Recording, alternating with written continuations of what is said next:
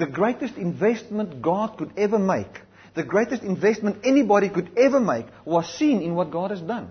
And He did not invest in anything but a human being. For it is the most or the best investment there is. In 1 second, God's investment will turn from mortality to immortality.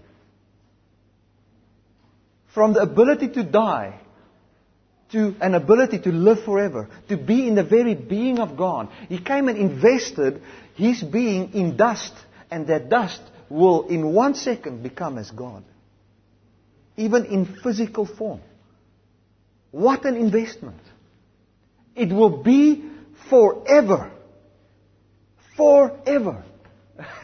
And that is you. That's me. And you know, when you start to look at this gospel and you apply it to your finances, you start to see from a different perspective.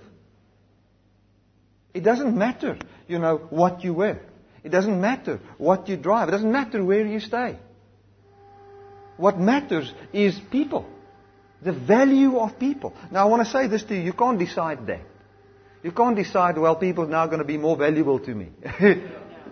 Forget that. You know, I'm talking about a fruit of applying the cross to your money.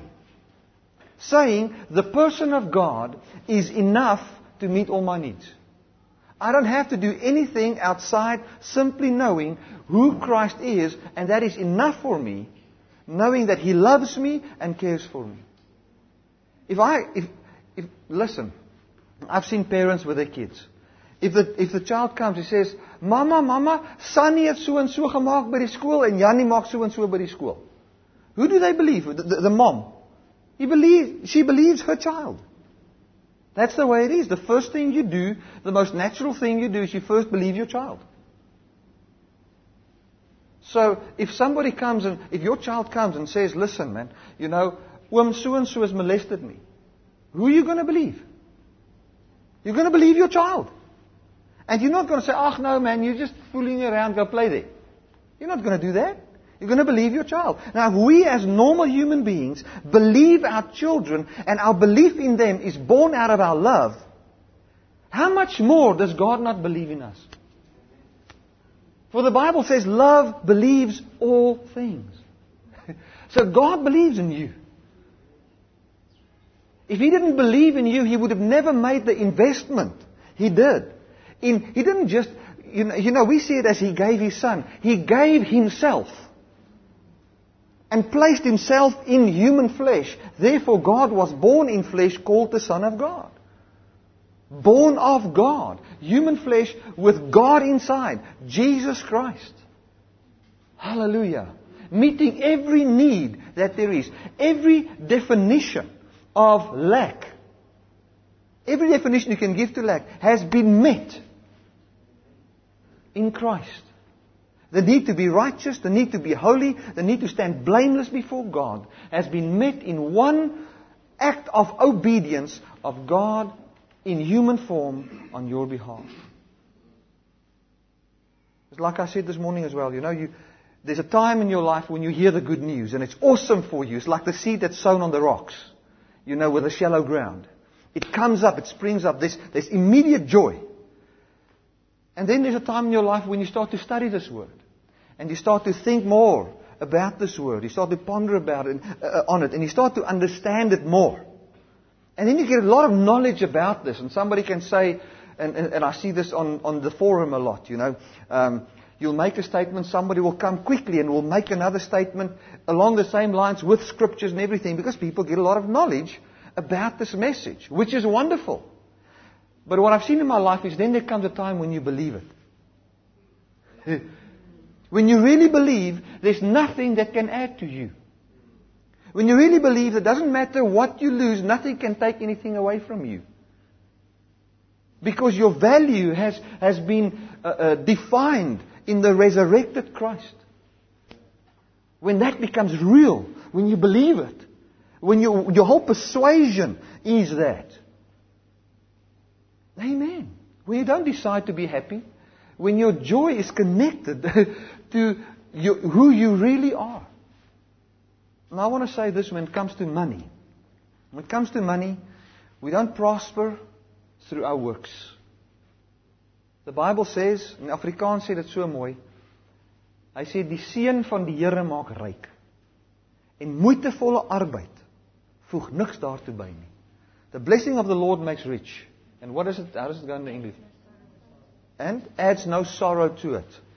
Afrikaans says it better. It says, and hard work cannot add anything to it. Isn't that beautiful? So I want to say to you, the blessing of the Lord maketh you rich. Let's just talk a little bit straight out finances. They say that if you own a car, a television, and a microwave, you're under the top 7% income in the world. You are the 7% richest people.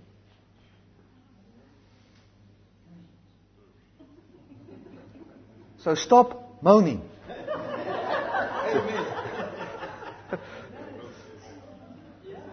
It is. Look in South Africa. How many people own a car, have a television, and a microwave? I almost start to feel guilty if I look at that definition. I start to feel, Lord, you know, I can make a couple of people rich in a day. Make that even worse. If the car is parked in a garage in the top 2% of the world. Imagine. Imagine. So we can see ourselves where we are. And so many times we look at what we don't have and look at what the other one does have, and then we want to look at the difference and measure our prosperity to how far we are behind or ahead. And that is not God's way of measuring. That's not God's way. So I want to say to you, to get fear out of your heart concerning money, there's only one way. Know this, and this is the deepest teaching on money there is in the Bible. Jesus taught this. He says, look at the birds of the air. They neither sow or reap. They don't have the sowing and reaping principle. Neither gather into barns. They're not on the stock market. Hulle het geen beleggings nie. And yet, your heavenly Father feeds them. And then He gives the principle for provision. Are you not worth more than they? God does not have a works provision. He's got a worth provision. We are, and our worth has been defined in the being of Jesus. We've got the same worth as Jesus. That's as surely as what God provides for Jesus on the basis of His obedience. That's how He provides for us on the basis of the obedience of Christ on our behalf. We know Jesus died for us, but we must also know He obeyed for us. Hallelujah. In the area of finances. So we don't fear. Why? Because our mind is at rest in the loving person of God. When we know who He is, our mind is at rest. Hallelujah. It's like that with presidents of countries, with headmasters of schools. When you know who the headmaster is and you like who he is, the moment he governs the thing, you are at rest. Because you rest in who he is. That's why it's so important to know who God is. Now, I don't know what you think of this, but this is what I think. If so many times we think, you know, and I've listened to a guy on television the other night. I don't watch TV a lot. But the other night I just went and I sat down there and I scrolled through some channels. And this guy preached and he said, if you don't give the alabaster flask giving, do you know what that is? That is, you know, this woman came to Jesus and she took her very most expensive perfume and broke it and gave it and anointed him. You know, Jesus said that was actually a prophetic action that happened there. But from her perspective, she didn't think, oh, well, I'm fulfilling the prophets. She just came and she wanted to give and she gave it. Then others came and say, what a waste. You know, about this. Jesus said to Peter in another place, you never gave me anything. You never gave me anything. I came to your house, you didn't even wash my feet. Nothing. And there was a woman crying, washing the feet of Jesus with her tears. But he said to Jesus said to Peter, you never gave me anything. But look at what they gave. You know, now you complain about their giving. Now, what this guy would do is he would say, look, and Jesus blessed her, and she had favor with Jesus. So if you come with your alabaster blessing, and of course you must now give it to him. I mean, then God's going to bless you. Financially, He's going to give you this breakthrough. And then he went on to say, if you don't want to do that, you can leave the building. I tell you, I thought, Lord, can this guy please go back to the US? Because he's breaking the church. He's breaking the church. Then people left, and he says, Jesus also did that. He removed people before he could do miracles. Now God's power can work because unbelief is out of the room. And there was about 1,500 people shouting, Amen, when he preached. I said, Lord Jesus. I tell you, I cried. I sat there, I cried. Not because of him getting money. Let him be as rich as what he can be. What bothered me is, what does those people believe about God?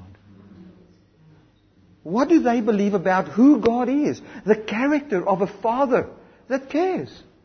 That was willing to give his son while people were sinners. You know what? And God is so faithful. I sat there, I said, Lord, what do I say to that? You know the first thing God tells me? Comes to my mind. I believe it's by the Holy Spirit. He says, who was my disciple? It just came clear. Who was my disciple? I said, Peter was the disciple. He said, who was the one that I entrusted with the word? The one that gave or the one that gave nothing?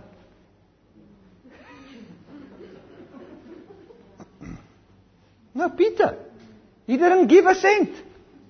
Stingy. But God said, go preach tend to the flock. Preach the gospel.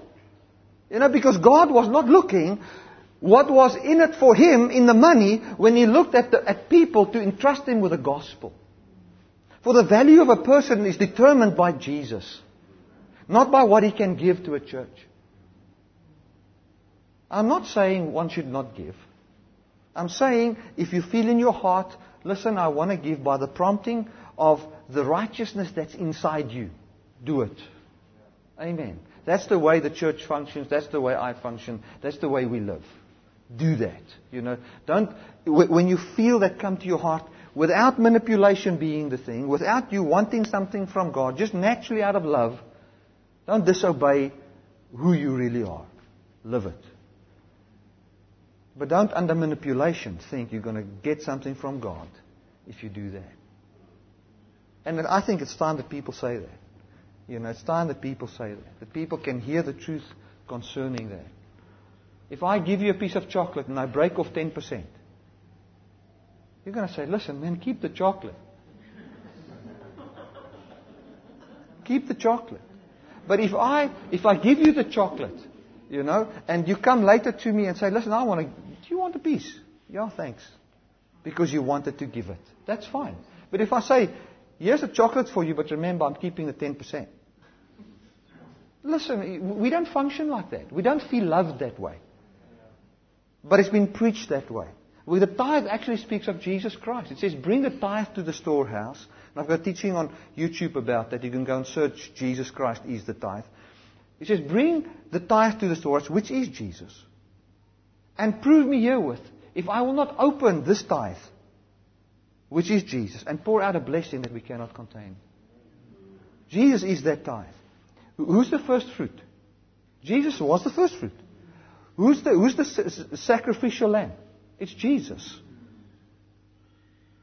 Who's the scapegoat? It's Jesus. Now, when it comes to tithing, why do you head for your wallet? It's Jesus. He fulfilled everything. Hallelujah. And giving flows out of a generous heart. There's no one that gives like somebody that has felt the love of God and realized the value of people. Amen. And that is why God says He loves a cheerful giver. Because not fearful giving, cheerful giving. Not God is the mafia. You know, like, yeah, if you don't pay your tithes, I cannot guarantee your safety. You know, it's not. You can make a nice video on that. Yeah. So, we can't live like that. We can't have a father that we think he cares for us on that basis. We don't even care like that for our children. How do we provide for our children? If he asks us, we give him. That's enough. Amen. Thank you, Jesus. Hallelujah. So maybe there's some of you, you've got a lot of money, you don't know how to manage it or whatever. We're going to pray for you that God gives you wisdom in how to do that, use that money wisely. For those of you that struggle, I'm going to pray right now that you will just hear the voice of the Lord concerning business and declare the blessing of God over your life. Father, I want to come right now in Jesus' mighty name. And every person here that's a businessman, every person that works for a salary, people that don't even have a job, I thank you, Father, that you're the Father of us all. I thank you that you love us all. I thank you, Lord, that you meet our every need. There are people here with a need, Father, just for food and clothes, and we can rest so much. We don't even have to ask you for that, for you promised that. That's just who you are. There are people here that need wisdom concerning how to handle their money. I thank you, my God, that I can speak over their minds the wisdom of God. And they will know in this moment what to do, what business deal to take and which one not to take. I thank you for that unction of the Holy Spirit inside their hearts, which you've given us, so that we can know what to do and how to do it in this world. Thank you that you assist us and love us. In Jesus' mighty name. I declare by the power of the resurrected Christ, every need is met in the sacrifice of Jesus. Not in our giving, but in your giving. I thank you, my God, that you say that you'll meet our needs, not according to our tithing or our sowing and reaping, my Father, but according to your riches in glory by your Son, Jesus Christ. Therefore we know forever all our needs are met, and we rest in that, in Jesus' name. Amen. Hallelujah. Thank you, Jesus. Is there any questions about that? Maybe there's a question? Nothing? Maybe you heard this for the first time. It might be, but what if you sow sparingly and reap sparingly, and what about all those things, Just go onto my website. I've got nice teachings on that. If I start now, it's going to take another 45 minutes. So just know this one thing. The beginning and the end is Jesus. It's the beginning and the end. And Jesus is the manifestation of the power of God in your life. And you've got access by faith into that grace. And what is faith? Faith is the Greek word persuasion. To be persuaded about something. Or it comes from the root word to be persuaded through a certain argument. So there's a certain argument that we reason and think and ponder about concerning every area of life, and that is God became a human being, obeyed, represents the human race, obeyed on all of us, on behalf of us, died on behalf of the lawman, so the lawman does not exist anymore, was resurrected by the Holy Spirit, and by faith we've got access into all that He has done. That's the whole gospel. All we do is we apply that in marriage, we apply that in finances, we apply that in every area of life. Spiritual warfare, truth, what is the truth, every area we apply that. Amen. 1 John chapter 4, verse 7. Beloved, let us love one another, for love is of God, and everyone that loves is born of God and knows God. Okay. Now if I just read that, you can already feel I come short. Let us love one another, for God's a God of love. So many times what we hear, I remember the first time I read it was like, okay, God's a God of love. He's my example. So what I must now try to do is to copy what He does. And love the way He loves. But that's not what that scripture says. It's actually pointing to who you really are. And pointing to the natural you. Because what it says is, it says here, Beloved, let us love one another, for love is of God. And everyone that loves is born of God and knows God. So He gives us the key to love. He says, let us love one another, for that is who God is. Then He tells us how we're going to get it right. It says, those who are born of God and know God, they walk in love. So, we all here are born of God. But the understanding of who God is what will get your life into that manifestation of who you really are. Let me put it this way. It's like, maybe you've heard this story. Two people, they were traveling on a ship. Now I'm making my own story. It's from say London to New York, and from the UK to New York. Here they go. They're on the ship, and they didn't have enough money. Christians, they're struggling. So they saved up, these preachers. They're going to go to some conference somewhere. So they're on the ship. It takes about a week with the ship from the one side to the other side, and there they're on the ship, and they say, well, we're going to fast, because we don't have money to buy food on the ship. And so they were fasting the whole week, just drinking water. And they came to the other side, and thank God they feel very spiritual. They fasted. So they came to the captain was standing at where you go off the ship and greeting everybody. He says, "You guys, where do you come from?"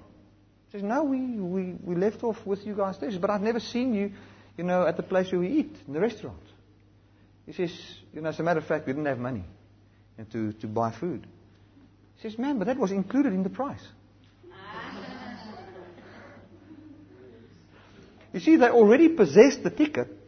They already had the right. But their understanding of what they had determined their actions. So when you have believed, when you believe on Jesus, well, that's a bummer,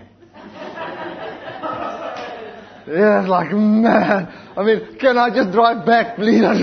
Just give me my food and I can get off the ship. So it's like, I've missed out.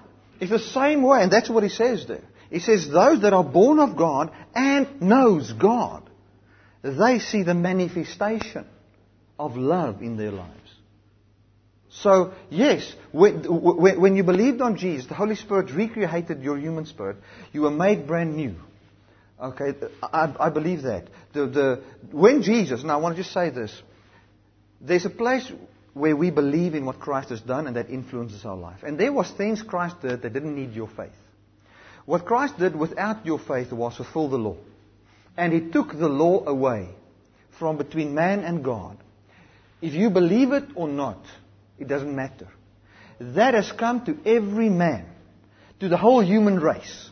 If you don't need faith, you've been included into that. When Jesus came as a man, representing man, He took the whole law away. And then for the first time, man had a choice. Because under the old covenant, you didn't have a choice. There was only the law. For Jesus was never manifested. Then Christ came and He took the covenant of law between God and man away. That you can stand in a place not under the law. That you can choose to believe in Christ. That's the way I understand the gospel, the simplicity of it. And that's where faith comes in, where the Bible says we've got access into this grace by faith. But the Bible also says that we are already rooted in the love of God. So every person stands in this love of God. So when God looks at every man, He doesn't look at man through the 10 Commandments or any law. He doesn't. He just looks at him in one way. I've paid for his sins. I've died for his sins. I've removed his sins from him already 2,000 years ago. Does he accept this or not? That's it. To me, that's the gospel. It's like the banqueting table. The guest that was invited, the table was set, the place was set, the food was bought, everything was done. He didn't need any faith, the guy that was invited, for that to happen. It was by the faith of the owner, not the faith of the man. But when the people went out and gave out the invitations, their faith determined if they made use of what his faith has accomplished. And that's it. That's why it's so important to bring the gospel clear. Because a mixed gospel makes the people don't want to believe. But a very good message makes people believe. Amen. For faith comes through that word. So it's important to know who God really is, because through that our lives will come to the place of manifestation. It's like yesterday I spoke to somebody that's, his wife left him now and she's gone now for a couple of weeks. And man, this guy, you can see this hard guy, but he's crying. And he was always fighting with his wife and whatever. Now, eventually she left. So you can see his heart sore, and he's biting his lip and whatever. And I talked to him. And so he said to me, now he's going to work at his marriage now. I said to him, my friend, that's not going to work. That's not going to work. The last thing you must do is try to work at your marriage. What you need to do is get an understanding of who you are in Christ. You need a revelation of who you really are, without even thinking of changing anything here. When she sees Christ in you, she'll fall in love with you again. That's it. Because how can you not fall in love with who Jesus is? And don't try to copy Jesus. Let Christ live in you. And the only way that can come is through an accurate knowledge of who you really are. And that will bring forth the love of God. God will love her through you. And she'll feel the love of God. That's how simple it is. But that's so difficult. No. Just go, sit down, read the Word, know what Christ says about you, think on that, and you will see that manifests in your life. That manifests in your life. So, yes, the good news is Jesus has removed the law forever. The law has been fulfilled. But by faith we enter into the promised land, which is the immortal life, which is at the return of Jesus Christ. Where everybody's so scared of the judgment and all those type of things. Where we are not scared. For we know that we've received the Holy Spirit as the proof that we're already qualified. Amen. So here it says, we will love when we know God. Now let's go to Jeremiah chapter 9. Jeremiah chapter 9 and verse 23.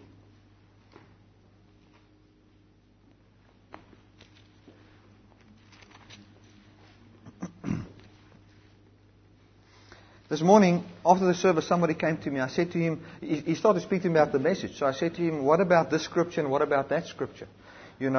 Because he agrees. So I said to him, but I used this scripture. What do you think of that? He says, I've never read that scripture. But it doesn't matter. Because I feel a yoke that fell off me. So I don't care even if your context was correct. I don't feel a yoke anymore. I felt a freedom. And to me, that must be God. Hallelujah. So I want to say to you, if you sit here, maybe you've never heard it this way.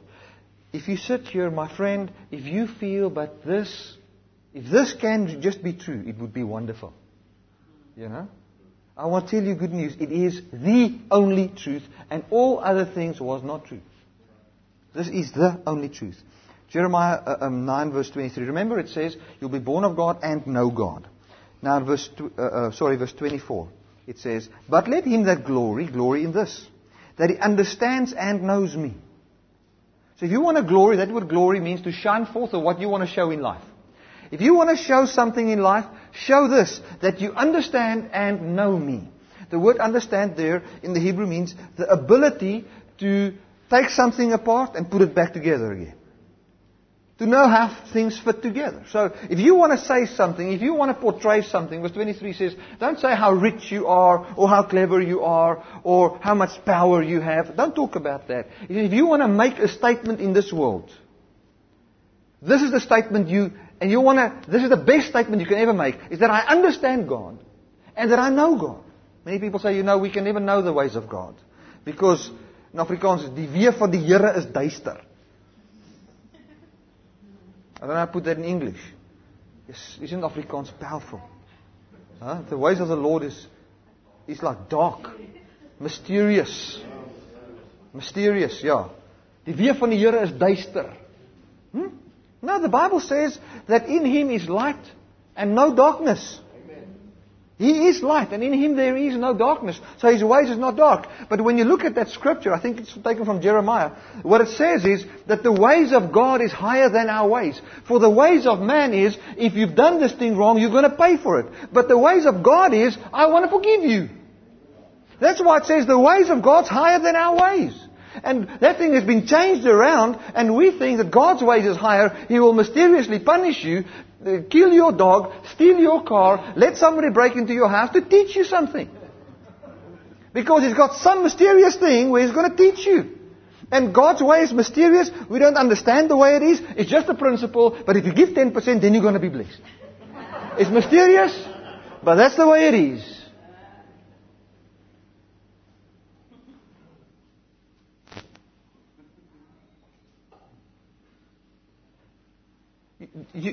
And listen, I don't want to shoot down because maybe you believe that.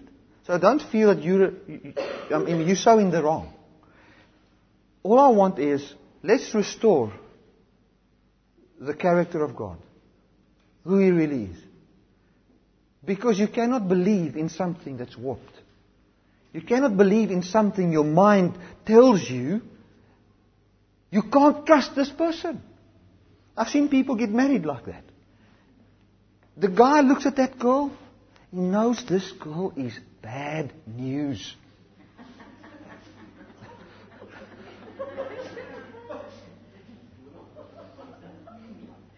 Maar die liefde is blind. Becomes blind. Blinded by I don't know what. And he looks, when he sees her, his heart says no. Even she feels this is not right. But they continue.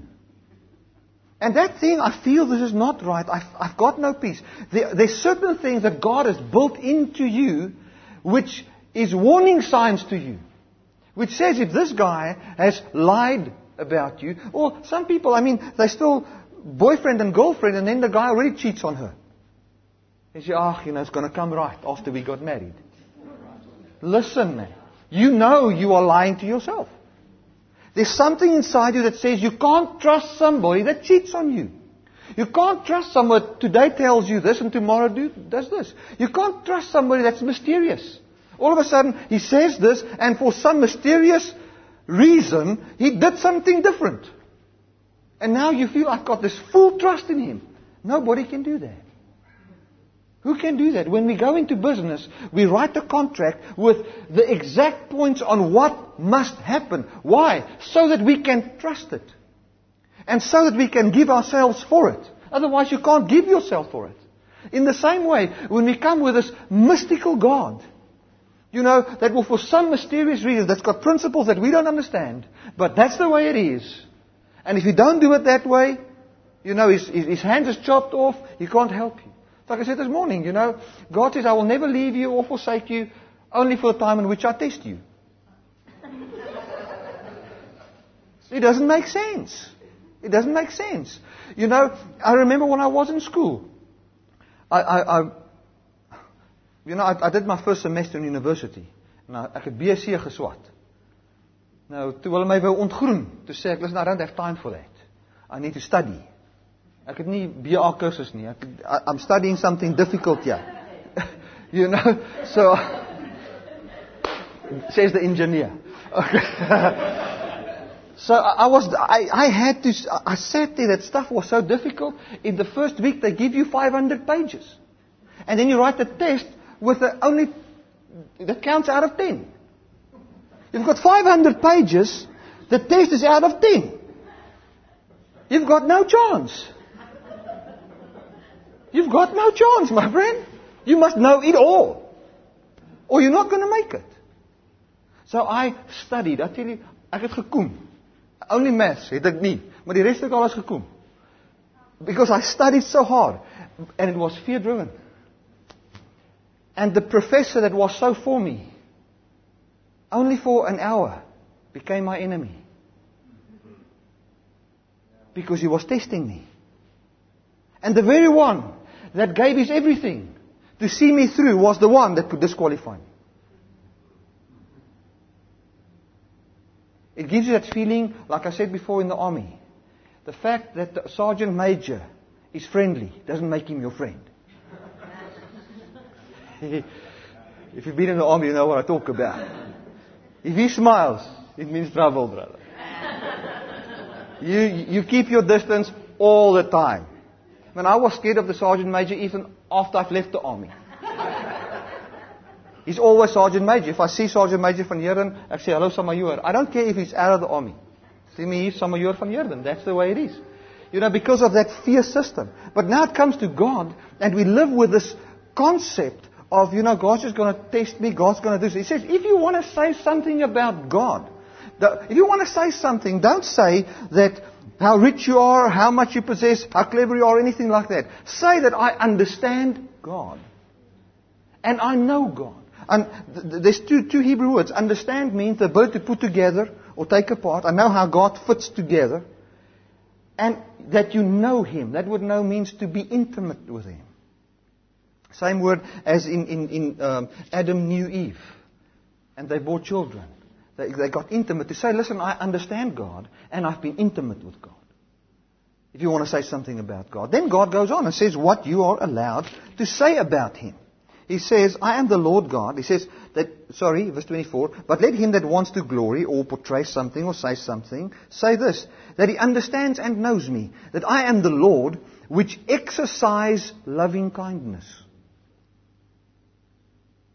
Now, isn't that powerful?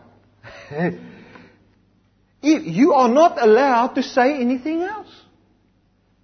If you want to go and make a bold statement about God, you don't have the permission of God to say anything but that He's a God of loving kindness. And then there's two other words that I will explain, where He says judgment and righteousness. Which He says that He's a God that exercises loving kindness, judgment and righteousness in this earth, for herein He delights.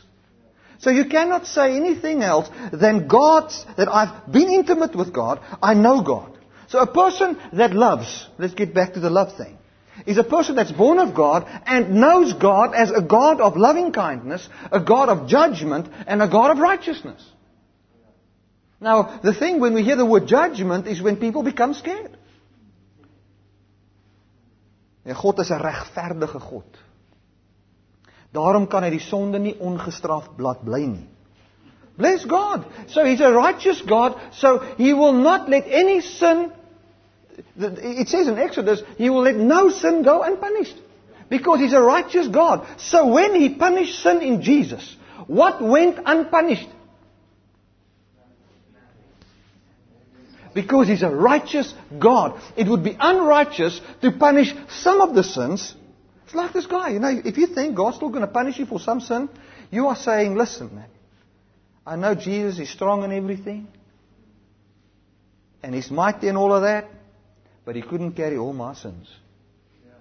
There's some left over that I have to carry. Yeah, so you're going to fast and sort that out, put the flesh under. When I was in the States, they said I tell you, those people like food. They eat, man. Food, they eat. I mean, when you get a cold drink, must it be 1.25 liter? I mean, it's like, please, man. It's too much. I can't take so much. And then you drink half of it. When you leave, they fill it up. You go home with it like that. It's like, and the burgers and the chips, and they throw away most of the food. So I said to the one, I said, you guys eat? They say, yes. I said, so we were talking, and then they made this joke. They said, no. They know they must put the flesh under. When that stomach says, I can't take anything anymore, they say, I put you under, you shall eat.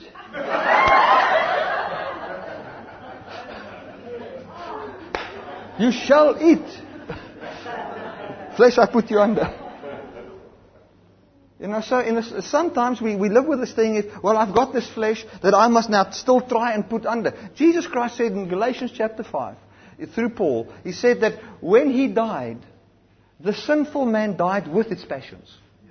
So that you don't have to lay down anything. You realize what He's done. So that you can stop being busy with nothing. Like the one lady said, how will I break generational curses off my life? He says, I believe you can. Stop believing it. Then you'll break it off your back. It's true. It is true in that person's life, and it is there. But the moment we believe the finished work and how perfect we are, and we come to a place where you maybe feel those curses, or you feel a demon, or you feel whatever, say, Father, I thank you for my righteousness in Christ. And today I might make use of that. And like the guy on the boat, you realize that it was included in the ticket, and you go and have your meal. Amen. And you're not busy with your fast. I'm having my meal, thank you. You show your ticket and you eat with boldness. And that is the way it is supposed to be when it comes to the things of Christ. Well, this has also been included in Jesus. So, I'm not going to try and fight the devil all the time. Well, I believe what He's done for me. I've seen people with demons. They come, they start to believe the gospel. I see them set free without casting devils out of them. Did they have a devil? Yes. But how did it get out? The light went in. That's how you get darkness out. Have you ever seen people bind the darkness when they go into the room? Darkness, I bind you. And I cast you out and then put on the light. No, you just put on the light. Then the darkness is out.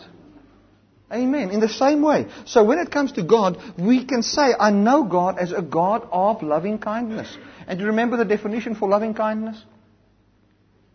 It is the characteristic of a person that delights in contributing to the happiness of others. Listen to this. That delights in contributing to the happiness of others, in granting their wishes, supplying their wants, and lifting their distresses. That's what I spoke over her. That's the definition of loving kindness. He says, if you want to say anything about God, this is what you are allowed to say. You are allowed to say, I've been intimate with a God. When I look into His face and He's doing things for me, He finds great joy in contributing to my happiness. Great joy in contributing to my happiness. He's not saying, well, they've begged it off me now for so long, so let me give it now. God is not tolerating you. He's loving you. Sometimes we tolerate things. He's not tolerating you. He loves you.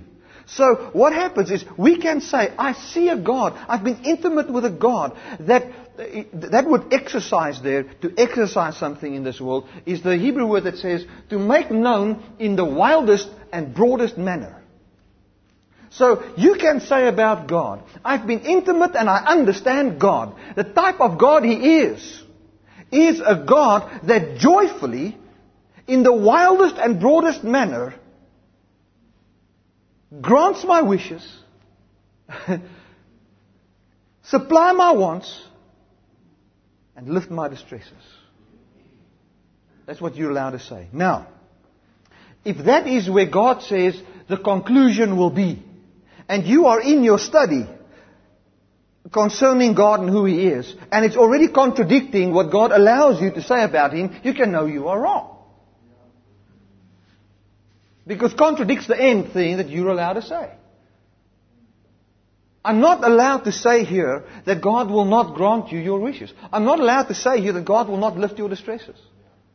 I'm only allowed to say that He's a God of judgment that has judged the sin of the whole world in one man forevermore. And through one sacrifice, according to Hebrews 10:14, He has perfected forever them that are sanctified or those that believe. Forever, perfected forever. Through one sacrifice. All that I can say is that God is such a just God that will not let any sin go unpunished, that you stand guiltless before God. It's all that I'm allowed to say. I'm not allowed to say anything else. And also righteousness, that He exercises righteousness in the earth. How did He exercise righteousness? Let's go to Romans chapter 4. I'm first going to say it, then I'll read a bit about that. The way He exercised righteousness was by taking people, sinners, that stands guilty as sinners, that's got no righteousness, and to give them righteousness free from their works. Declaring sinners righteous. So no, but how can God declare a sinner righteous? A sinner must first repent of all his sins, and when he's got no sin before God, then God can declare him righteous. That faith doesn't save you. The Bible says the faith that believes that God justifies the ungodly. That faith is counted for righteousness. So what you need to believe is that God can bless a disobedient. If you can't believe that, then your faith is towards your own power and not towards God's ability to save a person. I hope you hear what I'm saying. Let's go to Romans 4. There's a scripture like that in the Bible.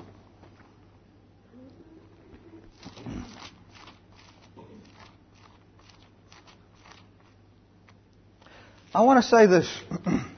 You know, according to the basic principles of this world, now that's a big word for just the way this world functions. We listen to somebody and take his word as authority according to the size of his business or ministry. You know, let me give you an example. I went to places that makes movies, you know, or sells lighting for studios and those type of things when I wanted to record for television. The cheapest system they wanted to sell me was like between 15 and 20,000 rand. The cheapest. And if you go to Hollywood and you look at the lights they use, you're never going to preach on television. It's too expensive. But then there's a guy that makes movies, and I was searching the internet, and you know what he said to me? I emailed him, they emailed back. He says, use fluorescent lights. You know, these normal fluorescent lights. And just a little bit of halogen to give a little bit of warmth on your skin. And that is it. And showed me how to place the lights. Cost $1,000. And when I was broadcasting on Kobus channel, my quality was of the highest. So the fact that he wasn't Spielberg, doesn't make that what he said not right. So I want to say this, we must get away from this mentality of big is right. If big is right, you must become a Muslim.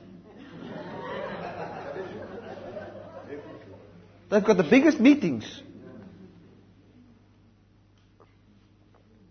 It's just like that. You know? So big is not always right. And we need to understand that. Right, so what is right, the truth, is confirmed inside your spirit. If big was true, then Paul was a failure. Paul, at the end of his life, you know what he said? He was teaching in the school of, I think it's Tyrannus. He was teaching there. And the whole of Asia heard the gospel out of that school where he was teaching for 2 or 3 years. And then you read in the writings where he writes to Timothy, he says, I've got no more followers in Asia.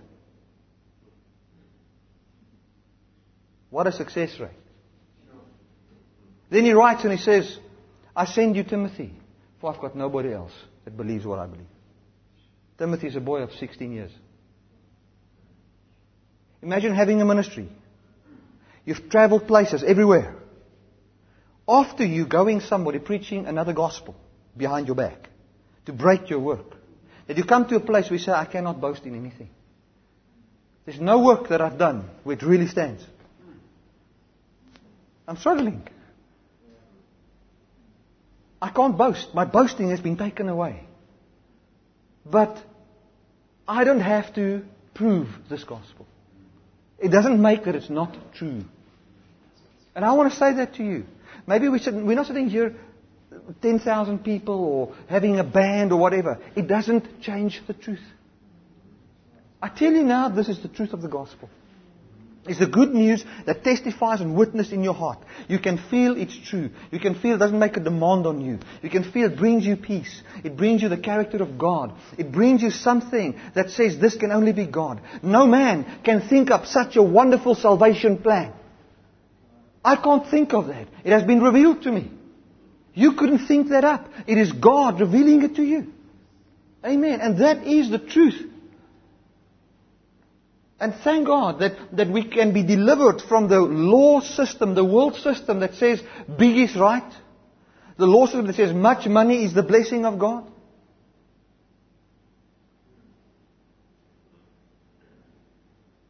We can't live like that, man. Where church has become so commercialized that you must charge 400 rand a ticket to listen to a message. I tell you. Then they can sit 50,000 people. Make the sum. It's close to 20 million bucks. It's a business. And then but we don't see the ticket sales. We just see the crowds. And we hear and we say, it's big, it's blessed of God. I'm not saying small is blessed of God. Please. Not big or small is blessed of God. The truth that liberates you, that witnesses, there's a resonance in your spirit about this is the good news. Hallelujah. And you know that. This is what it says in Romans 4. It says, what shall we say then? That Abraham our father, as pertaining to the flesh has found. Now what he's saying is, it's a very difficult King James way of saying, that Abraham received righteousness by his flesh. In other words, by his good works. For if Abraham were justified by the works, he has something to glory about, but not before God. For, what does the scripture say? Abraham believed God and was counted unto him for righteousness. So what he says is, Abraham did find, he was blessed. But Abraham cannot boast before God. Because if Abraham say, I've been so clever, look at what I've done, he can say that where God is not present. Because where God is present, God will say, it was not how clever you were, but it was my ability to bless a sinner. For you have not found according to the flesh. You have not found according to the law. It was me deciding to come to you while you were in your sins, making a promise to you before you've done anything good, before I even knew if you loved me, and saying, I will bless you to a sinner. That's what blessed Abraham. Then Abraham believed that God can bless a sinner. And was accounted to him for righteousness. Let's read on. This is what Abraham believed. Now, verse 4. Now to him that works is the reward not reckoned of grace but of debt. But to him that works not. Now listen to what we must believe. But believe on him that justifies the ungodly. So what do we need to believe? We need to believe on a God that justifies the ungodly. A God wat die ongoddelike heilig en seën. Amen. Believe in a God that justifies the ungodly. When you believe in that, then that faith is accounted to you for righteousness. But the gospel that has been preached is this gospel of God justifies the godly. God justifies, God loves the lovely. No, the Bible says sinners love the lovely. That's what the Bible says. It says, well, sinners would lend to sinners and receive as much back. So sinners can love sinners that do the right thing. But to love those that don't do good to you, that makes you righteous. So what makes God righteous, or our definition of righteous or holy or pious, is the ability that He has to be good to those that hate Him. The ability that can say the rain falls on the just and the unjust. That is the good news of Jesus Christ. And now what we do is, as sinners, people that has never believed on Christ, we come knowing our inability, saying, we now believe on a God that blesses the unrighteous and blesses the ungodly. And now we receive His blessing. And what is His blessing? His blessing is righteousness. So now I've been made righteous. How? By a God that justifies the ungodly. So what God are we supposed to believe in? What God are we supposed to portray before people? A God that justifies ungodly people. That's what we need to believe. Hallelujah. Let's go to Hebrews chapter 10. What's the time? Early. Dis lang naweek, broer. Tyd kom 'n bietjie langer preek. Shared this morning, I preached in a church. I think I preached for an hour and a half. To me, it felt like 15 minutes. But I think for some of them, not. Hebrews chapter 10. Listen to this.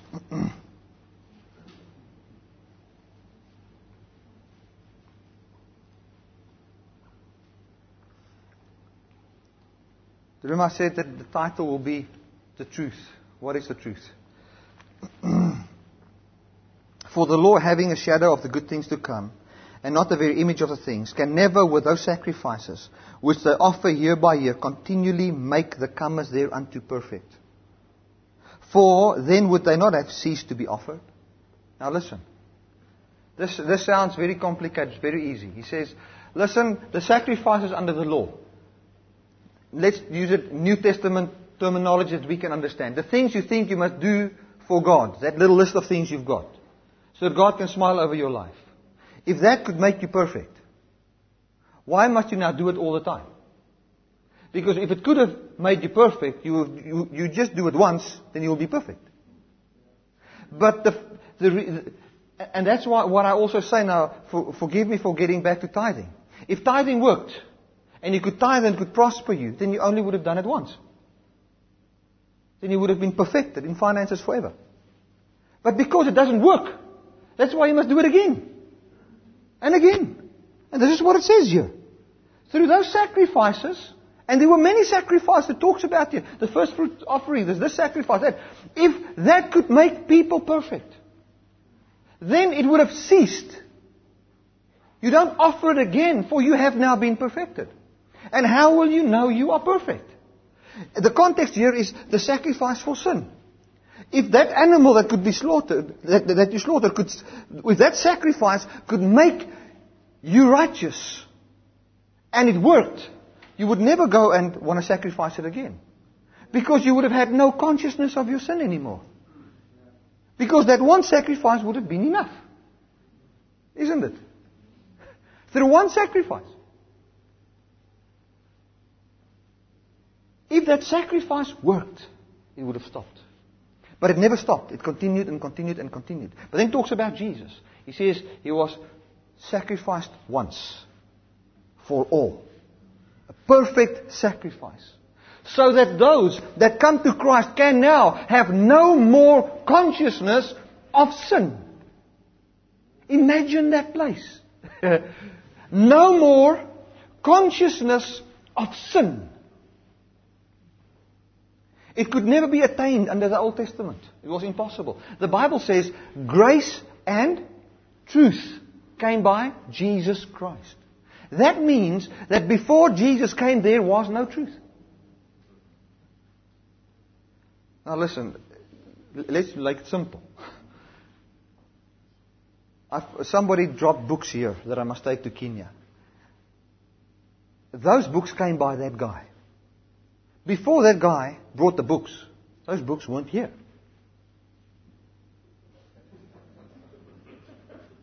Because it came by Transworld. He brought it. Before he brought it, it wasn't here. You can say, it is here, it is here, it is here. You're just making a noise. It's not here. The Bible says grace and truth came by Jesus. That means in the Old Testament there was no grace. This teaching of there was grace from Adam, Abraham lived under grace. Rubbish. Grace came by Jesus. When Adam sinned, there was no grace until Jesus. When Jesus came, then grace came and truth came. Before that, there was no truth.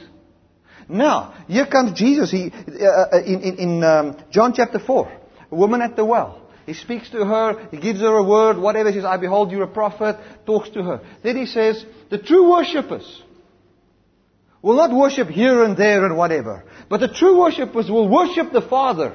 How? In spirit with a small s. And in truth. So, he says, for the Father is seeking people to worship Him that way. And now it is beginning. So before that, nobody could worship the Father in truth. Nobody. Not even David. No one. God was seeking people to worship Him in truth. So He said, let me bring truth so that worship could be in truth. Now we think worship is singing. Worship is not singing, it is singing is singing. The worship the Bible talks about, we've seen praise as fast songs and worship as slow songs. That is not. That is singing. Fast songs and slow songs. Now let's understand the terminology. Let's understand the terminology. I understand our terminology. We talk about praise and worship. I will also talk about that. But that was not the New Testament terminology. The New Testament terminology of a worshipper was not a singer, but a follower or a believer. So what he says is, he wants the believers to believe in God and have a relationship with God in truth. Because people are not having a relationship with God in truth. And then Jesus came. When Jesus came, truth came. Jesus said, He is the truth. Now, what is a worshipper? A worshipper is somebody who believes or follows. Hebrews chapter 10. Let's go there again. For the law, having a shadow of the good things to come, verse 1, and not the very image of the things, can never with those sacrifices they offered year by year continually make the comers thereunto perfect. That word comers is also in other translations the worshippers. For then would they not have ceased to be offered, because that the worshippers, once purged, should have no more conscience of sins. The worshippers, once purged. Now listen, under the Old Testament there was a continual purging by sacrifices. And the more you do it, then you feel better for a while. But then you come back because that sacrifice couldn't really make you clean. You start to get conscious of your sins because there's a list of rules that's kept in front of your face, and you see your sin again, then you sacrifice again. The ability to worship God in truth did not exist then because truth came by Jesus. He is the truth. He was the only true sacrifice. So, when we worship in truth, we worship in a consciousness of what Christ has done unto no consciousness of sin. And that is true worship. If you come, oh God, I'm just a sinner. Or you're a follower of God and you think that I've got shortcomings and I need to correct these shortcomings, then I will open the heavens and God will bless me. Listen, my friend, you're not worshipping in truth. You're not worshipping in truth. You're worshipping in what the Old Testament people worshipped because they were conscious of their shortcomings. Listen, when you come before God, let's take finances, and you've got a need, do you come with a consciousness of what you've done wrong to correct your need? To correct your situation? We don't come like that. We come with a consciousness of, when I'm going to talk to God about my money, He's not going to point out, you're wrong here, you haven't done that, you haven't done that, you haven't done that. All He's going to point out is the perfection of one sacrifice by which you are blessed forever. Hallelujah. That's worshipping in truth. My God, concerning my marriage, what about? What He will point out is the perfection you stood up into when Jesus was raised from the dead. Remember we talked about spiritual warfare. It says, be strong in the Lord and in the power of His might. What is His mighty power? Ephesians chapter 1 verse 18. We were raised with Him from death unto life. So, let's be strong in the message that we have been raised from death, the system of death, which was written and engraved on stones, according to 2 Corinthians 3 verse 6. We've been raised from that system unto a system where the life of God is now my life. And the perfection of Christ became my perfection. And let's be strong in that resurrection power. When we are strong in that resurrection power, then we are at a safe place when it comes to spiritual warfare. Hallelujah. A safe place in spiritual warfare is not to study some book that tells you about the sixth authority and the 20th authority of the devil. That's not the safe place. The safe place is to know the highest authority, which is Christ. It's like I love what Ed Elliott once said. He said he stopped at a place and somebody said to him, I think many preachers say this to them, but hallelujah. So he said, he stopped this place, people said to him in Zambia or somewhere, do you feel the oppression? He says, no. What do you mean? He says, this city here, there's really a spirit of this. He says, well, I just feel the Holy Spirit. See, it depends where you look. If you want to see the devil, you'll see the devil because there's devils, man.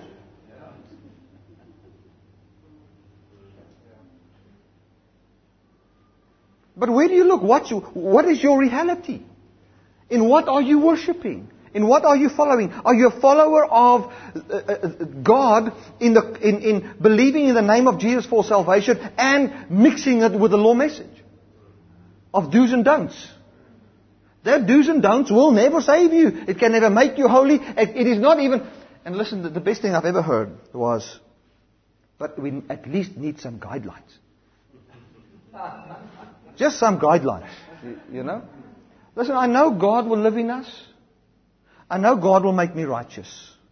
I know it's Christ in me and everything, but let's just have some guidelines. It's like saying, God, I know you are God, but just to make sure you stay holy, let me just give you some guidelines. Isn't it? For it's not me who live, it's Christ who lives in me, needing no guidelines. The person of God is not warped. He's not tomorrow going to start to sin. He's not tomorrow going to lust after women and want to kill someone and steal somebody's money, so that we need guidelines. So what we do is, the only guideline we have is this. He obeyed on my behalf, removed all my sins forevermore. I was raised with Him in newness of life, and the very life of God is mine. That's the only guideline. Amen. God, now you live in me. That's the good news. Amen. I thank God that we can worship Him in truth, with no consciousness of sin. I want to tell you, the only reason why you are conscious of sins is because of a lack of understanding of what Christ has done for you. I don't say that in an ugly way, saying, oh yeah, you domkop. I'm not saying that. What I'm saying is simply, listen, there's things we can know about God. There's things we can know about who we are. Sometimes, not sometimes, it takes time to learn those things. And to get our minds renewed into that. God's not going to come and say, oh, you don't understand it all, so let me punish you. It's like my child. Now I come, he is my son. Okay? He's everything. Now, it's like me saying to my youngest boy there, oh, so you didn't take the car and go and buy groceries. But you say you're a son. He doesn't have a license. He cannot drive. So in the same way, God is not a fool. He knows what you know. And maybe you've only known law, you've known judgment, you've known the do's and don'ts message. But thank God, God is not judging you for knowing the wrong thing. He knows how you got there. He knows why you are there. He knows all of that. But now He's teaching you something better. And now you can grab it. Say, thank you, Jesus. This is the free good news message. I grab it. I don't look back. The Bible says those that need wisdom ask of God, who liberally gives and He upbraideth not. It means He doesn't look back. To look back, what would God look back unto if He looks back? He would look back unto the law. So whenever God gives you wisdom, He doesn't look back to the law. If it comes to your finances and God wants to give you wisdom, He's not going to look back to the old system in Malachi. He looks to the resurrected Christ and gives you your advice. Amen. When it comes to your healing, what does He look at? He looked at the stripes of Jesus, and where He took your punishment and your sickness. And from there He gives you your advice. Thank you, my God. Hallelujah. Now we know what the truth is. So, if you want to say something about God, we can only speak the truth about God. What is the truth about God? The truth about God is that He's a God of loving kindness. He, in the wildest and broadest manner, I don't know who of you has ever been to Vic Falls, when it's in flood. It's wide, about 2 kilometers. It's broad, and it's wild. You don't play there on the waterfall side. I see some people swim there. Foolish, man. You don't swim there. Go to the swimming pool. Because you're going to die there. That thing is too powerful. I mean, when you stand there in the flood season, you can feel the earth shake with the force of that water. Now that cannot be compared to the broadness and the wildness of God's ability and willingness by which He made known His loving kindness 2,000 years ago. So that is the truth. When we walk in the truth, what is the truth? The truth is all my sins has been paid for. The truth is I can never be guilty before God ever again. Because I stand in the perfection of Christ. For those of you who've never heard the scriptures, I quote it every time, Romans 5:19. Through the disobedience of one man, many were made sinners. So in the same way, through the obedience of one, shall many be made righteous. Hallelujah. So it was not, it's like I said to that one biker friend that was drunk. He said to me, we're talking. He said to me, why don't you judge me for drinking? And I said, and I've told you this, I said to him, because the God I served made wine at the wedding after the people were drunk. So why will I now condemn you? He made wine for drunk people.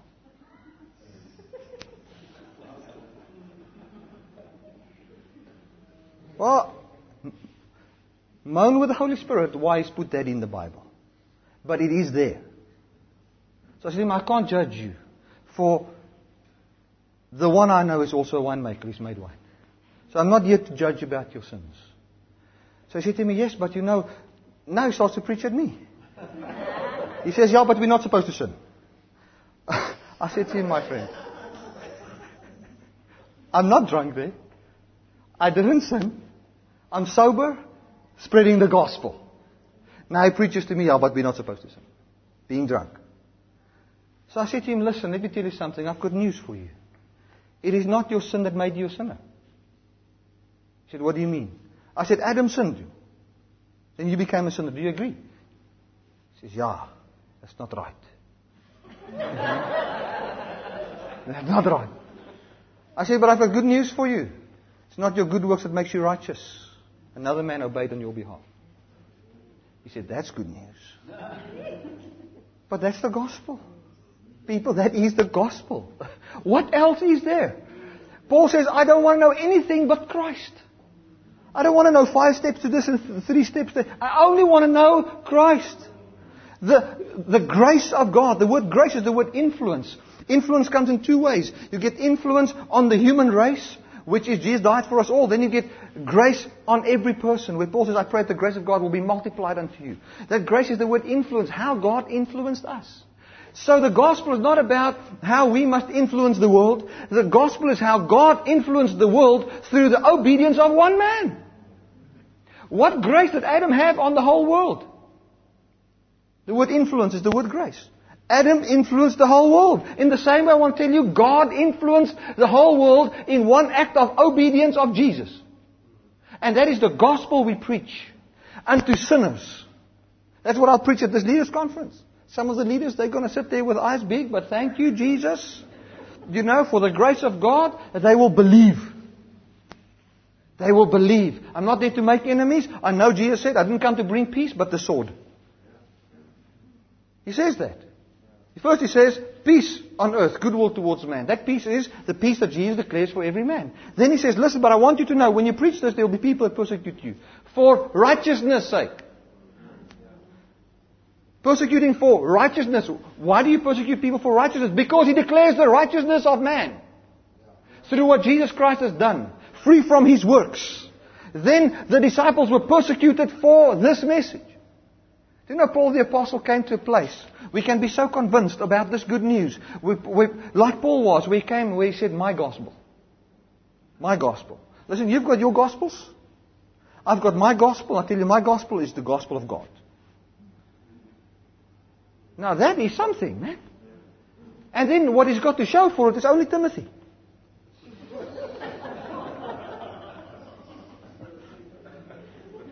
All the other people did believe it, then they changed. Now imagine that. You preach, people say, no, I did believe that grace message, but I'm now back to the real thing now, the law. Now you say, well, I've got nothing to prove. What I know is when I preached there, it was with great power. It was. But it's not lasting. Because somebody came after me, preaching another message. You should have called him a curse. Paul actually says, when I came to you, I did it for free. I didn't even ask you money.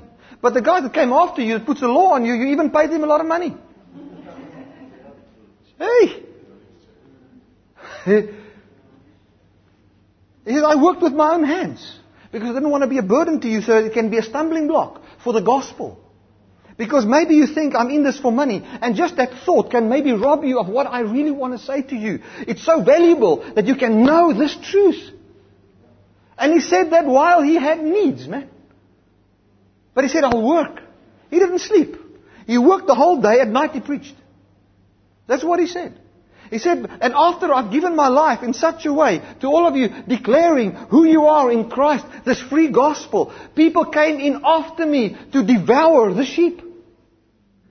And they came in as the great apostles of God, demanding care from you. And you had to give to them and serve them and all that. And then you still believed them. They put you under a burden. Then Paul says, look at my life. Look at what I've done. Showing you the love of God. And then he says, but I come back to you with a great expectation that you will be believing this good news. Maybe you've gone away now, but I write you this letter, and I've got the greatest expectation that when I come to you, I'll only see the best. Man, that's love. That is love. That's the goodness of God manifesting in a human being. We can come to a place, we are so radical about this message. We can say, this is who I really am. It's not just knowledge. It's not just, I'm happy quickly. It is the truth. We've made up our mind. There's nothing more. There's nothing less. This is the gospel of, not Bertie. It's not the gospel of John or Mary or whoever. It's the gospel of Jesus. Now let me use another word of there. The gospel concerning Jesus. Amen. And when it concerns Jesus, it concerns you, for He's your representative. Amen. Let's end off in Ephesians chapter 6. We are in our series on spiritual warfare. It says in verse 13, therefore take up the whole armor of God, that you may be able to withstand in the evil day. That word evil is the word labors or hard work. In other words, in the day when you get tempted with works of the law again, you can withstand. And having done all to stand. Verse 14. Stand therefore, having your loins girt about with truth. So, the loins girt about with truth means the power for you to bear fruit. Okay? That's the loins. Abraham was still, Levi was still in the loins of Abraham when he paid tithes. So, it talks about seed. It talks about the ability to bear fruit. He says, protect your ability to bear fruit by the truth. I've talked about truth now. No consciousness of sin. Because the moment you get a consciousness of sin, you cannot bear fruit. When you get a consciousness of shortcomings, you cannot bear fruit.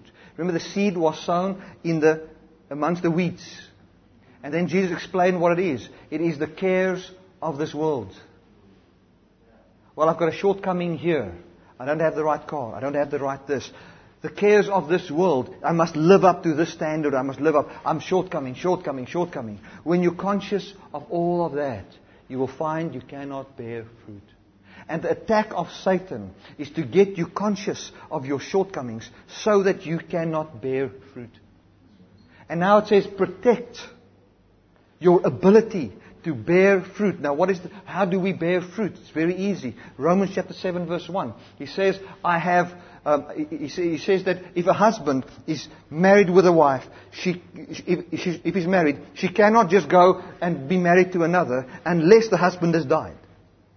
But if the husband has died, you can be married to another. He says, in the same way, Jesus came and died as the man of the law, so that we now can be married to Christ. So that we can bear much fruit. So, how do we bear fruit? In understanding our union with Christ. In understanding our perfection in Christ. Out of that belief, we bear fruit. We cannot bear fruit out of a shortcoming mentality, thinking I'm going to bear fruit. It is the fake it till you make it ministry. It's not going to produce the fruit. It's just going to look like the real thing. It's going to be, like I preached the one place there, it's going to look like a Rolex. It's going to weigh like a Rolex. It's going to smell like a Rolex, but it's not going to be a Rolex. Because it's a genuine fake. It doesn't help. We're busy with genuinely faking, having the real fake thing. You can't see the difference in the good work. The only difference is this one, the origin of the one is the revelation of Christ in you. The origin of the other one is obedience to Scriptures, thinking it's a command of God.